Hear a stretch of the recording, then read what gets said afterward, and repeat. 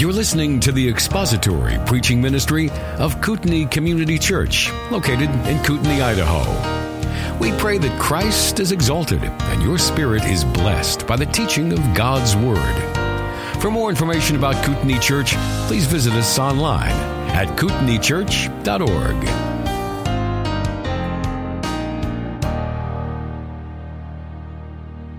The baptism of the Holy Spirit is a pretty debated topic. It doesn't need to be. It's fairly simple, but often people will read into the Bible or different experiences their own interpretation or their own idea of the baptism of the Holy Spirit. And the phrase baptism in or by the Holy Spirit is mentioned about 7 times in the New Testament. And there is also the historical moment of Pentecost in Acts 2:4. That references only a filling. But something interesting that you may want to make note of already is it involves the fulfillment of Acts chapter 1, verses 3 through 9. And I'll have you turn there, and you can hold your place there. We'll go a few other places as well, but this will give us a good setup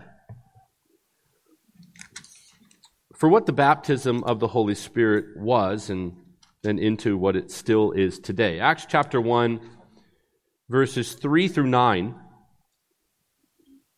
Jesus is preparing his disciples for the baptism of the Holy Spirit. He says in verse 3, Luke does, "To these he also presented himself alive after his suffering by many convincing proofs, appearing to them over a period of 40 days and speaking of the things concerning the kingdom of God, gathering them together. He commanded them not to leave Jerusalem, but wait for what the Father had promised, which he said, 'You heard of from me. For John baptized with water, but you will be baptized with the Holy Spirit,' and he says, 'not many days from now.' So when they had come together, they were asking him, saying, 'Lord, is it at this time you're restoring the kingdom to Israel?' They thought he would just establish his kingdom right then and there.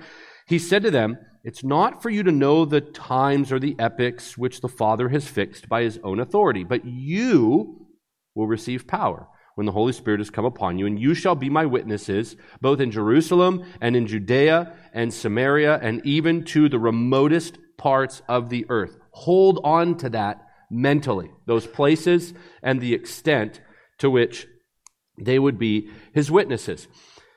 Something that you should notice right away, and we'll come to understand this shortly as we walk through some key principles and points, is that Jesus says you will be baptized, and then when Luke is recording what happens at Pentecost, he talks about the filling.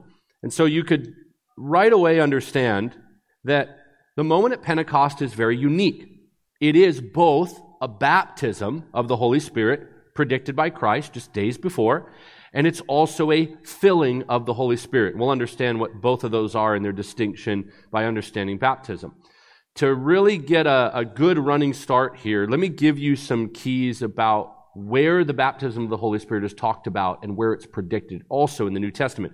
Number 1, John the Baptist predicts the baptism of the Holy Spirit.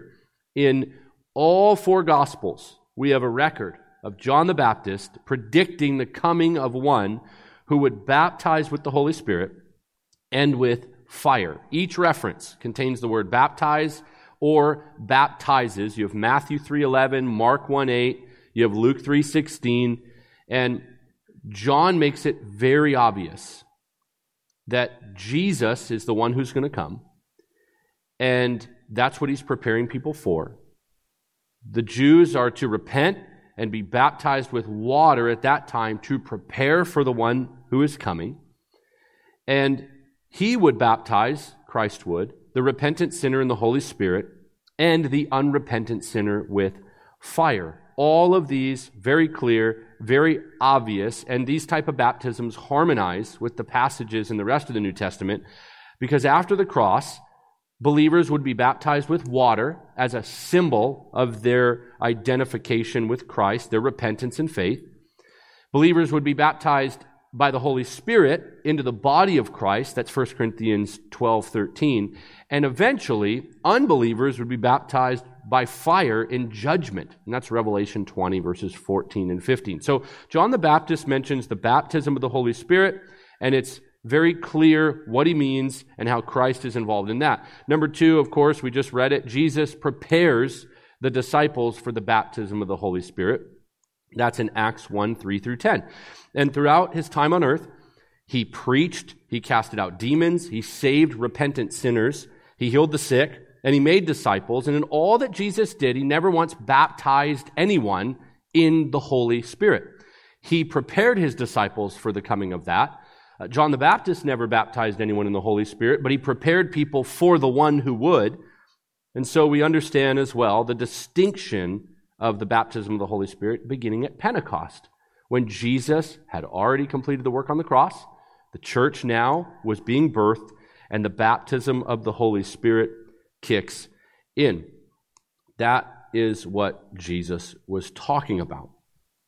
Number 3, talking now about Pentecost. Pentecost is the experienced promise of both the baptism of the Holy Spirit and the filling of the Holy Spirit. 10 days after Jesus gave the disciples their instructions to wait in Jerusalem, and he ascends into heaven, the explosive power of the Holy Spirit and the birth of the church take the upper room by storm. You have, of course, the upper room experience, and that's in Acts chapter 2, 1 through 11. If you want to turn there, since you're already in the book of Acts, you can read this and see exactly what happens, and you'll now understand a little more the picture of what Jesus was predicting. Acts 2, 1 through 11.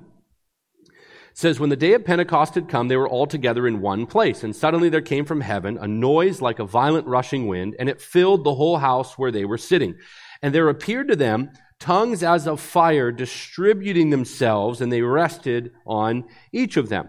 And they were all filled with the Holy Spirit and began to speak with other tongues as the Spirit was giving them utterance. Now there were Jews living in Jerusalem, devout men from every nation under heaven. And when this sound occurred, the crowd came together, and they were bewildered, because each one of them was hearing them speak in his own language. They were amazed and astonished, saying, why are not all these who are speaking Galileans? And how is it that we hear each in our own language to which we were born?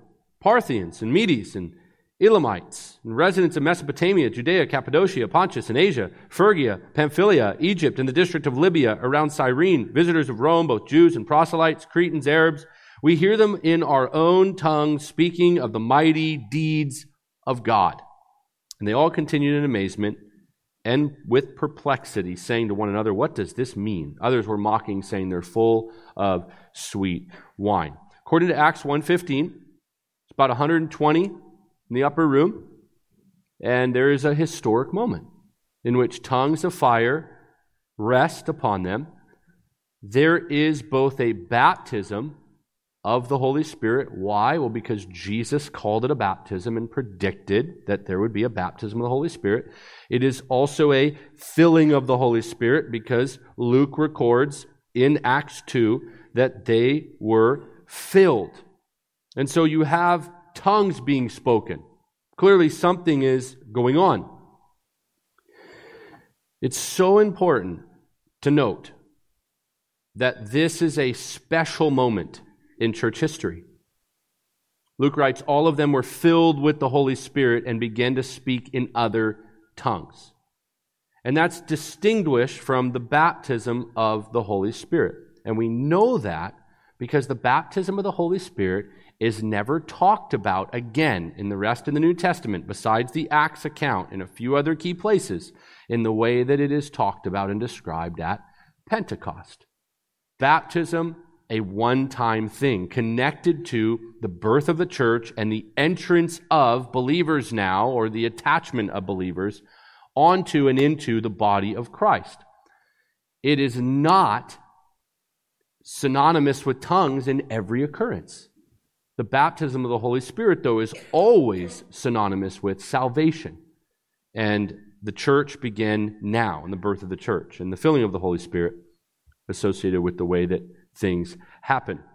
There is another moment in the book of Acts, and so turn to chapter 10, and I want to show you one of the unique instances where we begin to see more, with some investigation, the significance of speaking in tongues and the baptism of the Holy Spirit. So, fourth, Peter reports that the Spirit was baptizing Gentiles without distinction. So we know that it happened at Pentecost. And then this other moment happens where Luke records another baptism of the Holy Spirit. In Acts 11, 15 to 16, that's explained, but then in Acts 10, 44 to 48, we describe the moment. So we can look at both.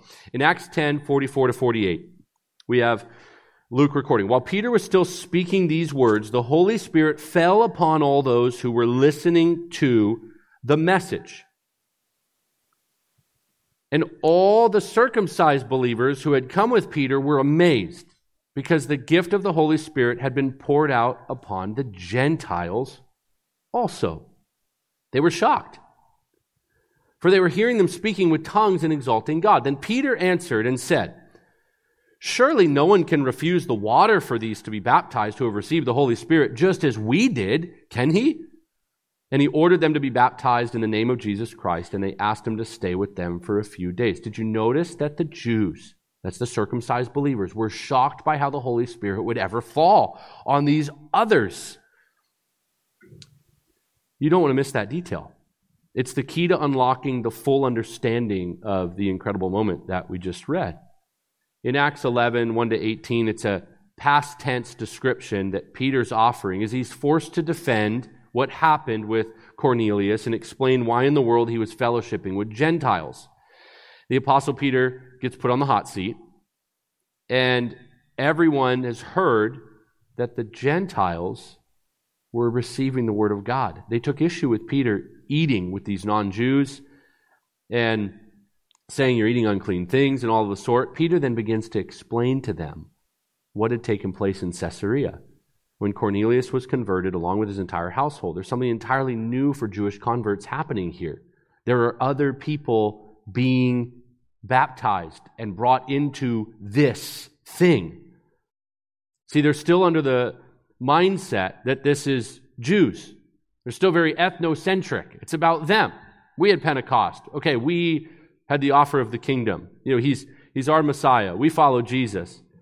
And then the Holy Spirit begins to fall on others. What do we see from that and know from that? We begin to understand that the baptism of the Holy Spirit is irrespective of a particular ethnicity, and there is something bigger happening here as he begins to baptize many different types of people into the body. And the evidence of tongues in that moment is unique for a purpose. It's evidence that they too are going to be a part of this. And so it's really important to think of Pentecost and then imagine Acts 10 and Acts chapter 11 and the unique situation where Peter begins to explain, hey, you know what happened there at Pentecost? Yeah. Okay, for us. But guess what? It's happening here as well. And so that's establishing the direction and trajectory of the church. It's no longer Jew and Gentile separate, but all would be baptized, and God was doing something new to them with the Gentiles. He'd pour out His Spirit on all flesh. Now, just like Pentecost was a unique sign that God was doing something new, and you have the instance with Cornelius and his household as evidence that he's doing it with the Gentiles, you don't have this wholesale speaking in tongues as the result of baptism of the Holy Spirit. We know that because you look across the New Testament and you see that, remember when 3,000 souls are added to the church, there's no big record of them speaking in tongues. You don't have a Pentecost experience. You have people being water baptized as evidence of now their identity with Christ, and none of the language there talks about speaking in tongues. Another instance where you have Acts chapter 16, where Luke could have easily talked about the same experience if it was normative to speak in tongues as part of being baptized into the body. In Acts 16, Lydia and her whole household there at Philippi and the jailer, they all get saved. And another church, if you will, locatively or by location, is born in Philippi. No instance of them speaking in tongues in association with them being a part of the body of Christ. There's a unique aspect to the baptism of the Holy Spirit in association with tongues. God was always showing the people who were watching it and a part of it, something new is happening. Something new has started. Pentecost makes that really clear because that is incredibly non-normative. And then the example that we have from Cornelius and his household tells everyone, oh, the Gentiles are going to be a part of this too. And tongues are not gibberish and people saying whatever language they want to babble. tongues are known languages. The list, I think I counted, and to my recollection, I think it's 11 named dialects or languages at the Pentecost experience, all known languages. And so there's no idea in the Bible that you'd be baptized with the Holy Spirit. It's always evidenced by tongues, and then you are just going to do that at an altar here in modern 2023 America and say, shabba-ba-ba-ba, and that's going to be tongues. That's not at all what the Bible describes as baptism. And as the New Testament unfolds, and we take the book of Acts as descriptive, not prescriptive. Nowhere are we commanded to be baptized by the Holy Spirit in the same way that happened at Pentecost with tongues coming down. This isn't what's waiting for you at the main service after Sunday school, where we are going to, by way of normative pattern, say, how many here for the first time? Any new believers? Great. Come on forward. Watch for the fire tongues to come down. This is normal. Don't freak out. None of that is the normative experience. How do we know that? Well, because in 1 Corinthians chapter 12, verse 13, when Paul is describing the body of Christ and the gifts of the Holy Spirit, he says so helpfully that for by one Spirit, capital S, we were all baptized into one body. He begins to explain, we've all been baptized into one body. The doctrine of Spirit baptism is that when you become saved and you are converted, you are spiritually, you don't see it necessarily physically, although it will manifest itself when we are attached like this in love and in a bond in the body, but spiritually, you have been grafted onto, attached to the body of Christ, baptized into the body of Christ. You now identify as part of the church. This is why it is completely unbiblical and foreign to Scripture for someone to say, I love Jesus, I just hate his church. I don't go to church, I am the church. Or, I really just don't want to be a part of organized religion. I just follow Jesus, but I do that on my own. My faith is more of a personal journey, people say. Not okay. Not biblical. Not even logical when we understand Scripture. Why? When you were saved, truly, you were attached spiritually to the body of Christ. You were baptized in. You didn't have to speak in tongues to be baptized into the body. It was through faith, and you were converted. What's the difference between the Pentecost experience? Well, the church was starting. It was the birth of the church.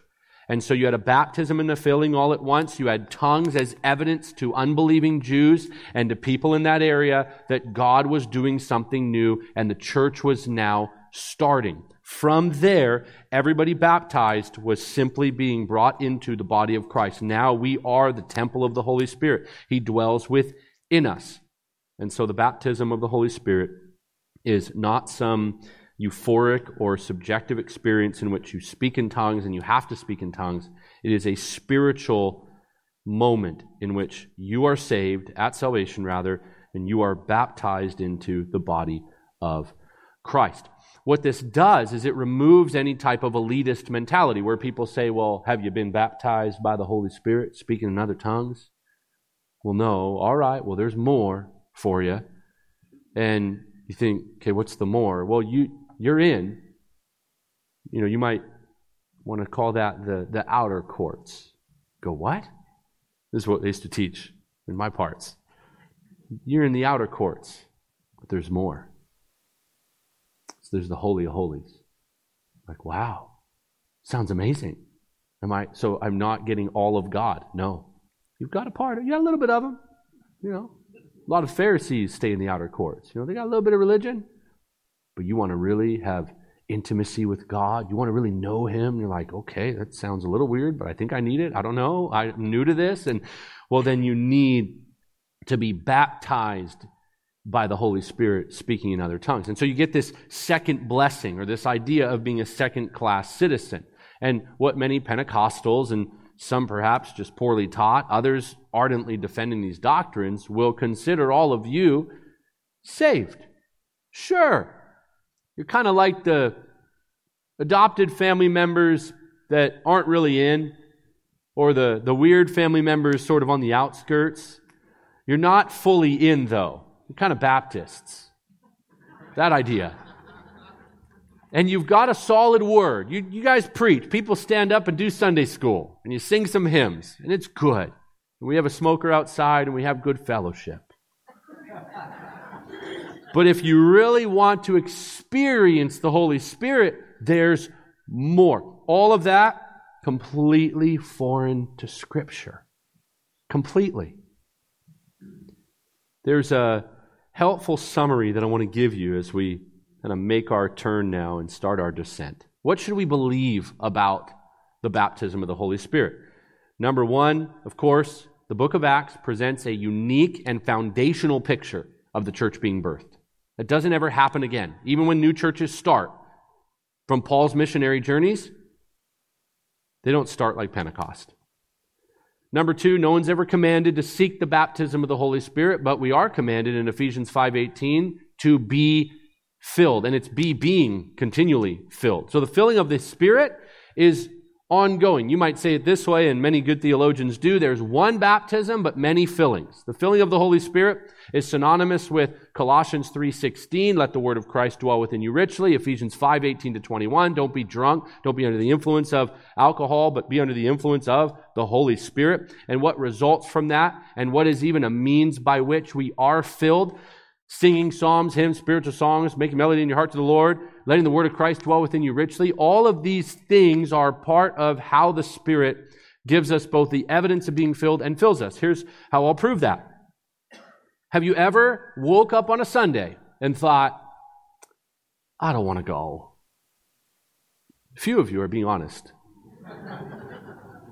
Or like, I feel horrible today.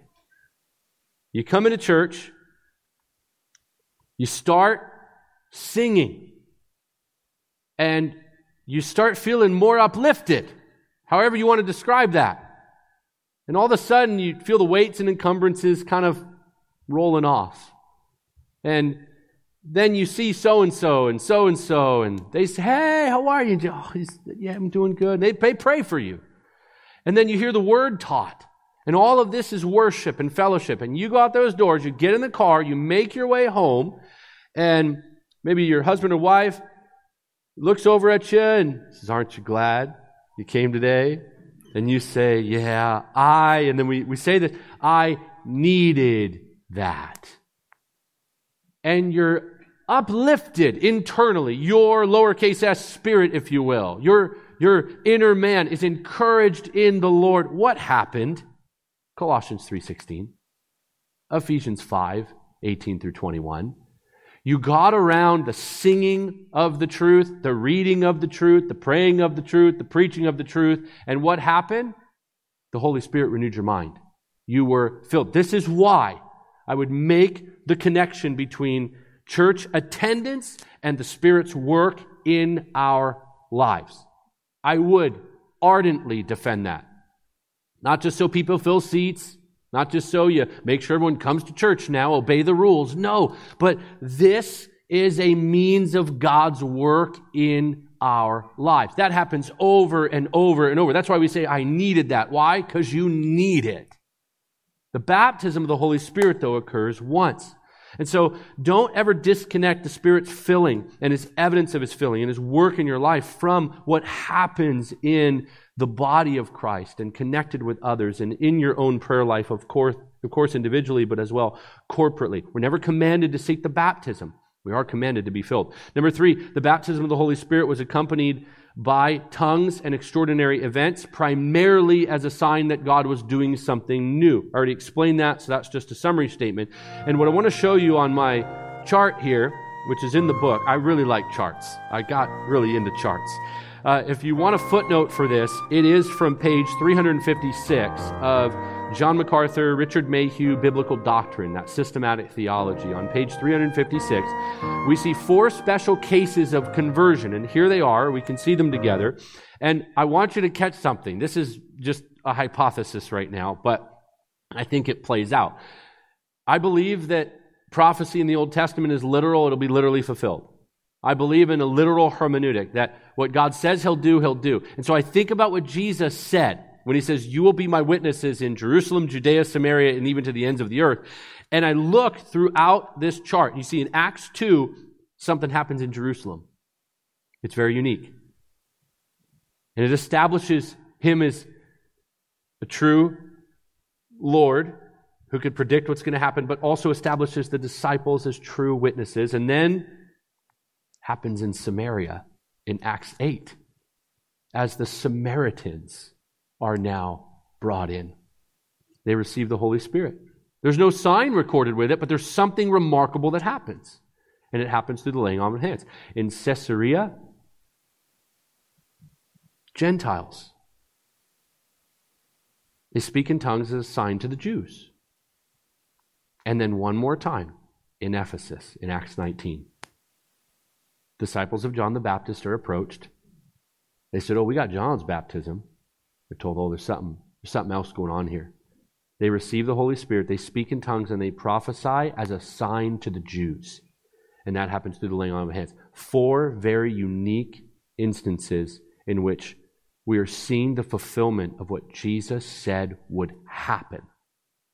That in these different places, the disciples and other believers, primarily Jews, are seeing something bigger is happening.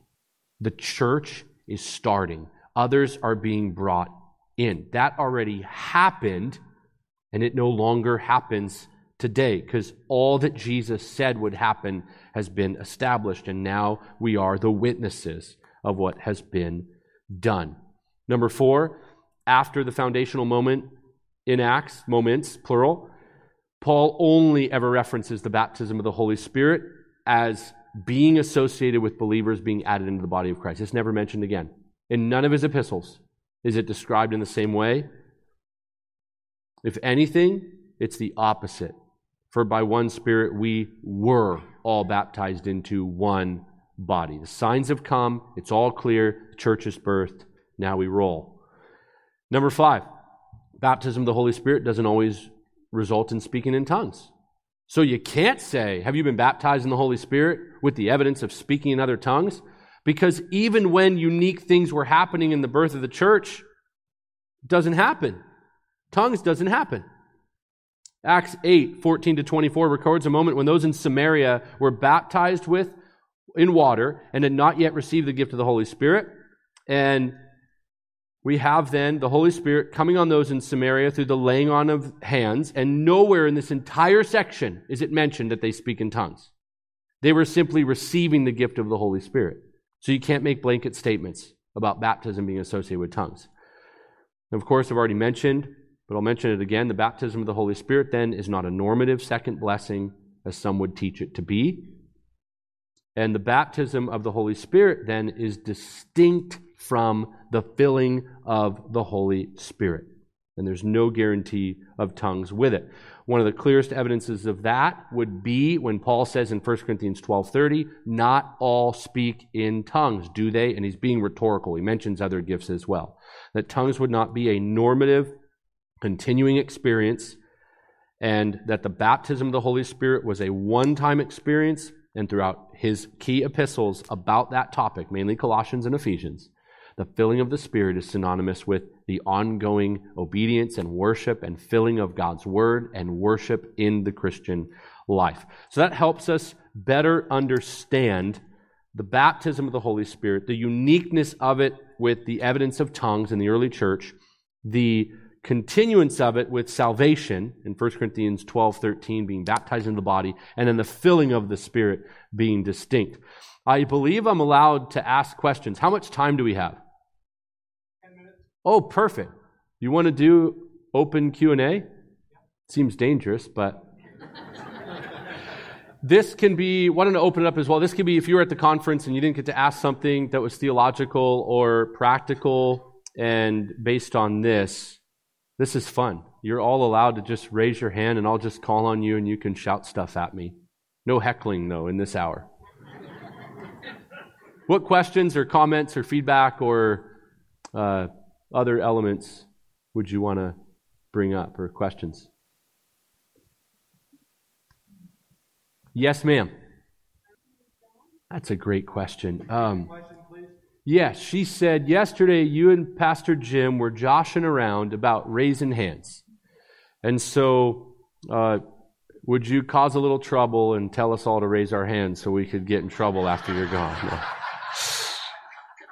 No, she said, is there something intrinsically wrong or that we would want to be careful with? Here's what I would say. You have pendulum swings, okay? You have emotionalism, rampant emotionalism in the church that says, if you're not raising your hands and if you're not really feeling the feels, that you're not really worshiping. I would be so against that type of dogmatic teaching. Why? Well, because different personalities, different people might express themselves differently. So for one person, they may be standing there with their hands like this, singing and meditating on the rich truths, and you may see them from the back and think, what a stoic, religious Calvinist they are. And if you come around to the front, you might see a tear in their eye because they were meditating on the reality that it is well with their soul, whatever comes. And they're just thinking about the trial they're going through, or the sickness they're enduring, or the loved one they just lost, and maybe their eyes are even closed, and they're thinking about these truths, and it's impacting their heart.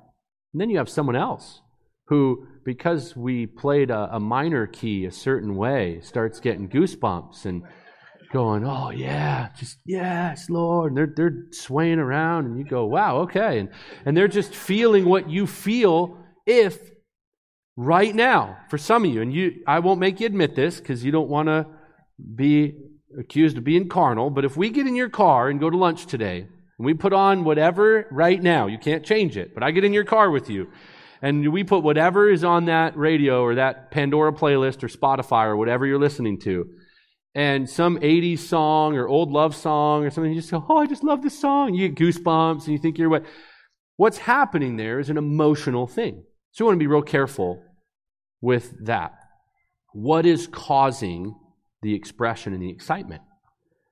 I very often, in certain songs of praise, because of the lyrics, am taken back to how Jesus saved me, how lost I was, how good He is to save me, how kind He is. And you might see me, this or thank you, Lord, doing, and I'm not going back. I'm not becoming charismatic. No one at my church is worried, like, oh, there he goes, like we're losing our pastor. Yeah, there he goes. There may be a brother that is singing something about the Lord, and he just begins to point to Him, you, and you could think of all the you statements, second person pronoun you statements in hymns about the Lord and about His goodness, about the gospel, and he's just you, and he doesn't care and he's just kind of forgot that there was anyone around. And then you have others that are perhaps just doing it because they were told to or they thought.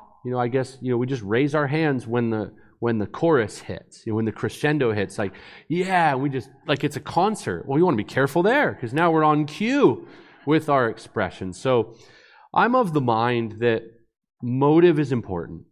The heart behind it is important. We have in our church a wide variety of folks who may raise a hand at different moments. We have people that sing very expressively, almost like you can hear them. We have others that sing very quietly. My wife and I are great examples. She is introverted, she is mellow, and she loves to stand and just sing to the Lord. She'll close her eyes because she gets easily distracted. Or we keep the lights on. We're one of those churches that doesn't dim the lights because we believe we're to sing songs to one another as well as to the Lord biblically. And she will sing. And I can't help it. Even if I wasn't a former charismatic, I just am an expressive, passionate, fiery guy. That's just who I am. And so if I begin to sing a song, my feet, I just can't help it. I'm like, yes, I forget where I am every time. I'm just thinking about the Lord. And so that's going to be very personal, very unique, but I'm not trying to raise my hands or say, I don't ever get up in my church. I don't think any pastor ought to get up in his church and say, You people sitting there just staring at the screen singing, I want you to lift your hands. We're going to worship God. Like, whoa, you just mandated expression. What I would say we will command, and I just commanded this by way of Scripture at my church a few weeks ago when I preached out of Ephesians. I said, you may want to raise your hands in exaltation to God. You may want to sing loud. You may sing off key. And some of you may pump a fist and think about the Lord. Some of you cry because you're just filled with moments of reminiscing. I'll tell you what you will do, though. If you're in this church and you want to obey this Bible, you will sing because we're commanded to sing. And our church, since that Sunday, is very loud. We sing very loud. And that's the extent of my authority. But even then, I'm careful with regulative principle and things like that I want to say, well, if it's not command, I want to just stick to what the Bible says and presents, but no dancing in underwear like David. That's fair. Yes, sir. It's a great question. I find that it's safe to have distinctions. He said, is there a difference between being a Pentecostal and being a charismatic? Based on conversations with folks, and Pastor Jim could speak to this as well, I find that more and more us, men who are in these conversations, want to be accurate. So an Assembly of God pastor or parishioner who has reached out maybe to our ministry or one of us and says, hey, we agree with a lot of what you guys are saying. We just think tongues are still for today. But man, the guys that Justin Peters says are heretics, we totally agree. They're not allowed in our church at all. We don't even have them in our bookstore. I would think that's going to be your general mainline, old school, just Pentecostal. That in the old days we would disagree on things, but they're fairly logical in a sense, though we disagree on tongues. Then you've got your charismatics that are highly rambunctious, I'll call it. They would be different than the conservative Pentecostals, which are, I grew up in some of this, where no earrings, no makeup. You ever heard of those?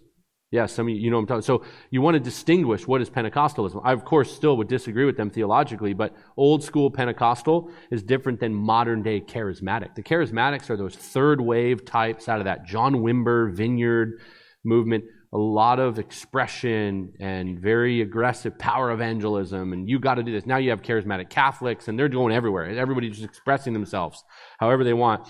And then you would have today people in the New Apostolic Reformation, much more akin to not just seek experience, but seek authority and power. And I'm an apostle, I'm a prophet, I can this, I can that. And so those distinctions become key. But it's still fair to call them, Pentecostal charismatics. What that does is it gives an umbrella term for, in a kind way, I would say this, those people who believe in tongues, who go around saying they can heal, or they want you to maybe get past your dry, dead little Baptist theological upbringing and move into the fullness of the Spirit. That group is different than what I assume you believe and have been taught. Brother behind you. Yes, he asked, is there a general tips or advice on how to evangelize or reach out or dialogue with people you love who believe these sort of things that we've talked about? We talked about this a little bit yesterday. Were you at the conference or no? Okay, so the last, one of the sessions, not the last one, but there's a session called Reaching Those Caught in Deception. And I believe it was the second or third last session. It'll be up on the YouTube channel here at the church. And I walked through 3 categories that Jude seems to give by way of application. You got people, he says, have mercy on some who are doubting. And then he says, save others, snatching them from the fire.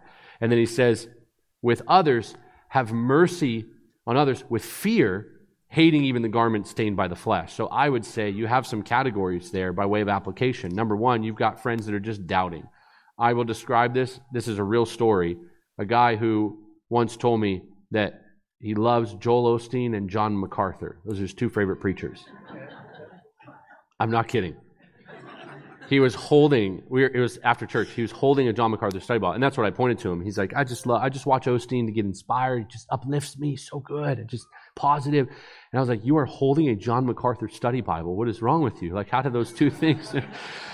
And he began to explain to me, I would put him in that category. He said, he's doubting. He's sort of wavering. You know, one day he's like, yeah, Osteen is a little weird. Maybe my pastor was right, or this guy. And he's like, but John MacArthur is so harsh. He's so dogmatic and black and white, and I don't know, and just back and forth. That person, you want to keep having coffee with them, lunch, keep the relational door open, reach them, love them, walk with them. They drive you a little crazy, for sure. Which is why I think Jude says, have mercy on some who are doubting. They're the one that you want to like whack with your Bible and go, are you awake yet? See what I mean? They go, yes, I do. And then a week later, they're like, hey, so I know you don't like Bethel and Bill Johnson, and they're a little weird, but I heard this song, and I'm going to go to this conference just to be encouraged. Like, are you serious right now? How? So there's that. Then there's save others, snatch them out of the fire. This is like your friend, your loved one that's just in it, and you're going in Coast Guard. I describe this as coming in hot. You're flying in, you're dropping the rope, and you're saying, grab that thing. You are in heretical, blasphemous, damning doctrines. I love you. Please, would you hear me out? And they go, fine. Please, please, please. Here's 5 reasons why. Or 3 reasons the person you're following, the pastor that you're under, the church you're at, are completely off the rails. I'm not trying to sling mud. I care about you. So you're going and you're trying to snatch one from the burning. And then potentially with false teachers and very dangerous, what Peter describes as smooth-talking flatterers, you're going to keep a little distance. That would be like maybe my uncle. I'm not like, hey, I know you're kind of a heretic still, but let's have dinner because we're still family. Why? Because he's the head of something still. He's incredibly dangerous. You could be pulled in by the smooth talk and flattery and begin to lower your discernment. And so you want to figure out where these people are in. Is that helpful? Perfect. Yeah, don't light everyone on fire. Your friend that's just like, I don't know, like heretic. No, just relational evangelism. Thank you for listening to the latest podcast from Kootenai Church. If you'd like to learn more about Kootenai Church or to donate to our church ministry, you can do so online by visiting kootenaichurch.org. We hope you enjoyed this podcast and pray you'll join us again next time. Once again, thank you for listening.